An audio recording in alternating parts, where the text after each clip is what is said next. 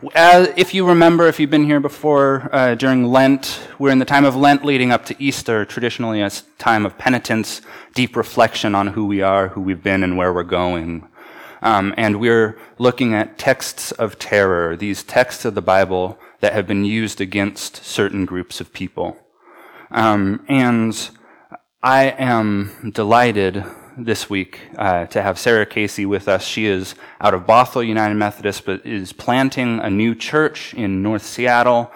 She is brilliant and will be able to make all of this passage clear to us and acceptable and stuff. No pressure. Yeah. So Sarah, thank you for joining us. Yeah. So here we are, waist deep in the season of Lent. Waist deep, the fourth Sunday. And as Colin said, and as he explained to me in preparation for this, you've embarked on this pretty challenging sermon series, Texts of Terror, examining and wrestling with texts that have been used to cause harm to groups of people. And I have to commend you, whether or not you had anything to do with that decision or if it just came from your pastor, it's really incredible. I wish that the church I serve would do that you're looking at these texts that are really problematic for us and make us uncomfortable. Because that is one of the things we are called and invited to do as people of faith, is wrestle with these texts and figure out, what do we do with them? How do we hold them in tension without completely writing them off? So I just want to say, good work. Even if you don't come to any nice conclusions, which we absolutely will not today, at least you're having the conversation, which is the step towards transformation and understanding. When we approach any biblical text, we bring our own filters and our own lenses. And so I think we have to name that. Our personal life experience, our Sunday school education, our Christian education, and also our cultural and socio-political context. We take all of that with us when we look at a biblical text. And what's so amazing about the season of Lent is that it's when God invites us to kind of back those layers and kind of name and acknowledge those lenses until we get down to our very core and we're almost exposed, and to really practice self-examination. And I was so grateful to be invited to preach here and that you were doing this sermon series, because it gave me the opportunity to do that in a way that I would not have had I not been invited.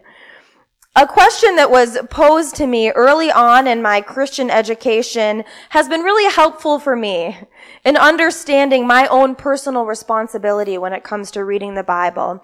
I had a mentor say to me, every time you read a text and every time you try to interpret a passage, ask yourself, does my interpretation cause harm to someone else? Is my interpretation harmful? Or does my interpretation seek to preserve the dignity and integrity of all of creation? And I was told that any interpretation that carries harmful implications is irresponsible. Irresponsible. Now this holds true for me still, but the more I read the Bible, the more I struggle to reconcile what appears to be obvious harmful implications of certain scriptures. And this is what you've been doing, looking at these texts. How do we allow a text to speak for itself in its own context, to discern the profound truth that comes out of it, and to continue to hold scripture as sacred? Is that even possible? And I'm beginning to think it's a lifelong journey and question. The Bible is full of texts that have been used to terrorize women. And the truth is, this text that I chose for this morning is rather mild compared to what we encounter in other books of the Bible, especially in the Old Testament. The Old Testament, more than once, more than twice, more than 3 times, encounter vivid imagery of violence against women. The text suggests that the violence is justified. And so when I was choosing a text, I was thinking about that, and I decided to go with the New Testament because I wanted to address something that I'm wondering if you have heard when people say, well, the Old Testament is different than the New Testament. You know, I don't worship the God of the Old Testament. I'm about the God of the New Testament. Have you heard that at all? Yeah, I have to confess that I actually carried that with me and felt that way personally. Some days I still do. But it really wasn't until my seminary education that I was able to really begin to grapple with the Old Testament and take it seriously. I kind of fell into this trap of thinking the Old Testament was not as important as the New Testament. And that's a whole other sermon in itself I'll leave to Colin for the future. But the point is, the New Testament also presents texts that are problematic for us. Verses that have been manipulated, taken out of context, and used to condemn and oppress others.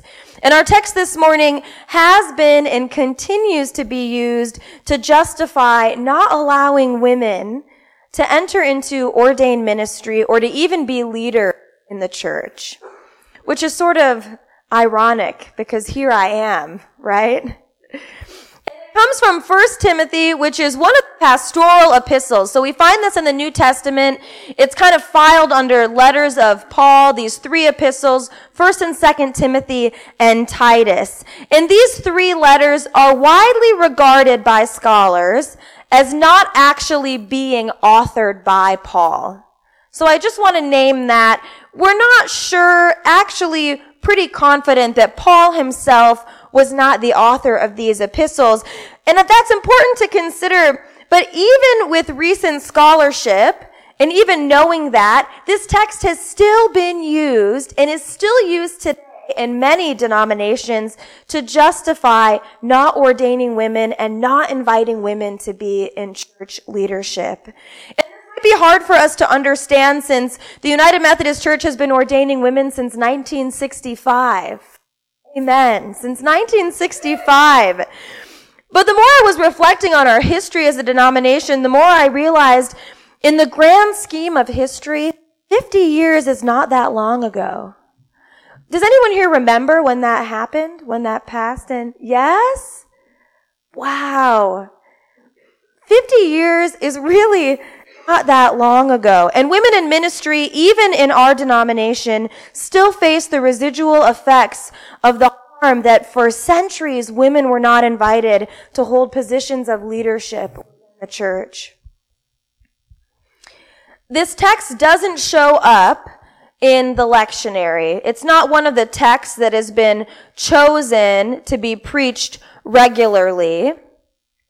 And so I was surprised to find that there was actually quite a bit of biblical scholarship on this text, considering it's not one that you find in the lectionary. But as it turns out, this text has been widely written about and widely debated. So I thought this is going to be easy. I have so many resources to consult to help shed light on this text. And what I found is that the debate goes so deep. It goes so deep, rooted in this ideology that women are somehow less than.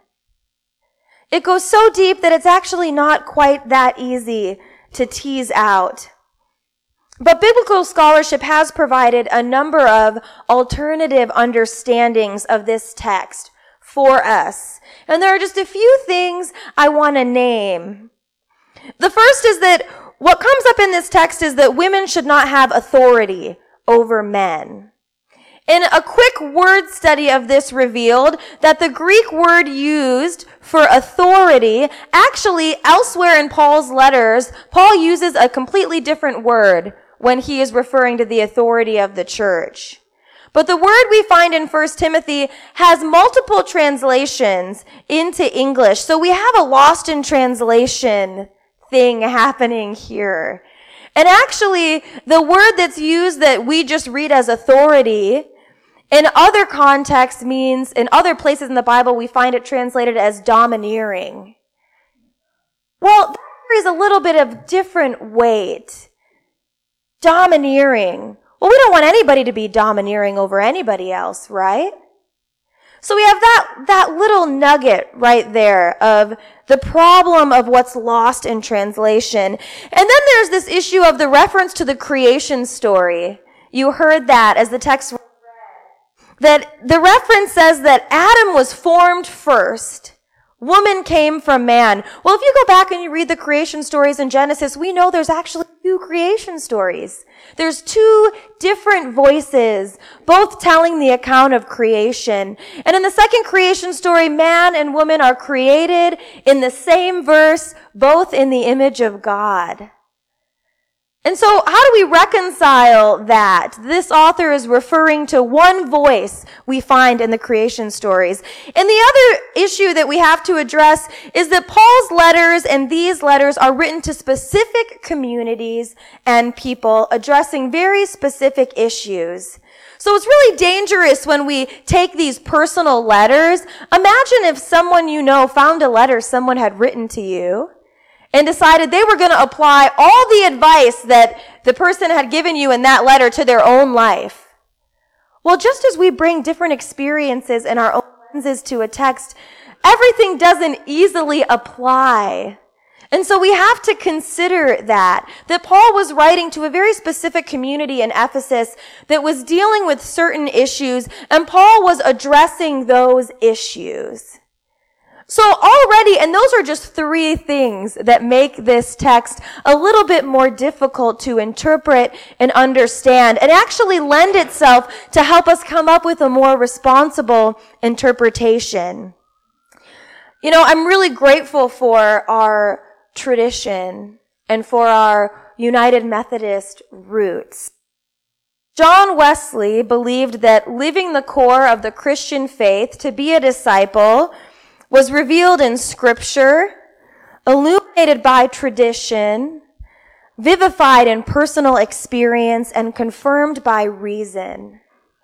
And so whenever we come to a text, we have what you may know and what we know as the quadrilateral. These 4 other lenses and filters used to help us understand a text.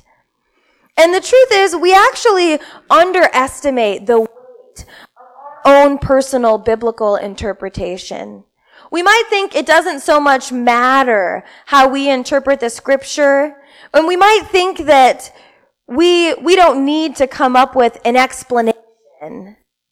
And sometimes it's problematic and hard to actually do that. But the truth is, we have a responsibility. We have a responsibility as disciples, as people of faith, to look at tradition, our personal experience, reason, to take all of that into account in order to be able to offer an alternative theological perspective.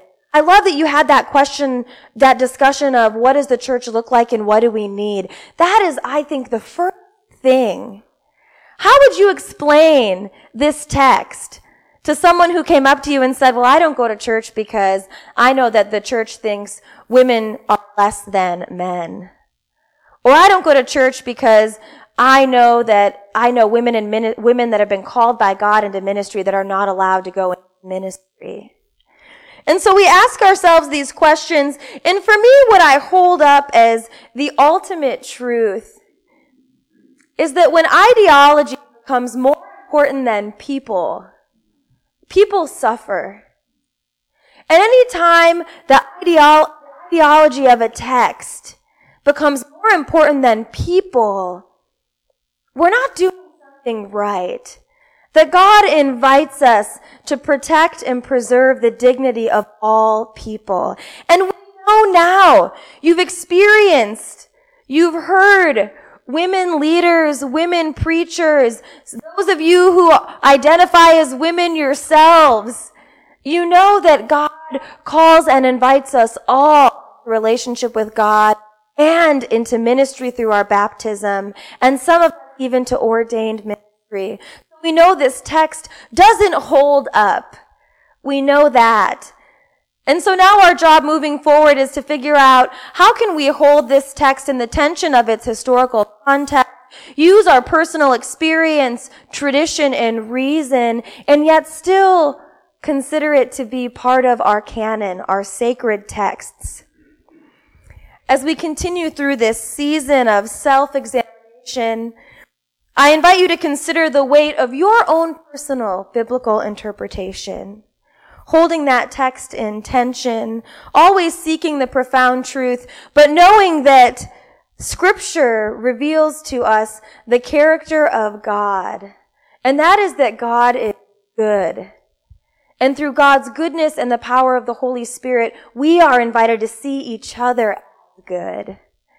And so we continue on this journey together through Lent. What a joy to be able to share in this time of self-examination, of reflection, and as you continue, and I'll be praying for you, as you continue to wrestle with these difficult texts. Thanks be to God. Amen.